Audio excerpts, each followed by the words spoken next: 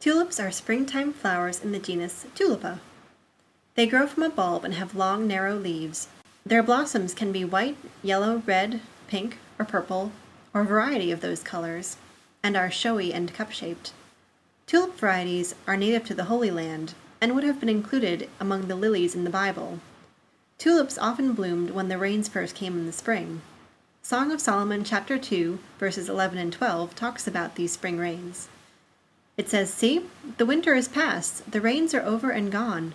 Flowers appear on the earth, the season of singing has come. The cooing of doves is heard in our land." The maple tree growing in front of the house is the next stop on the audio tour.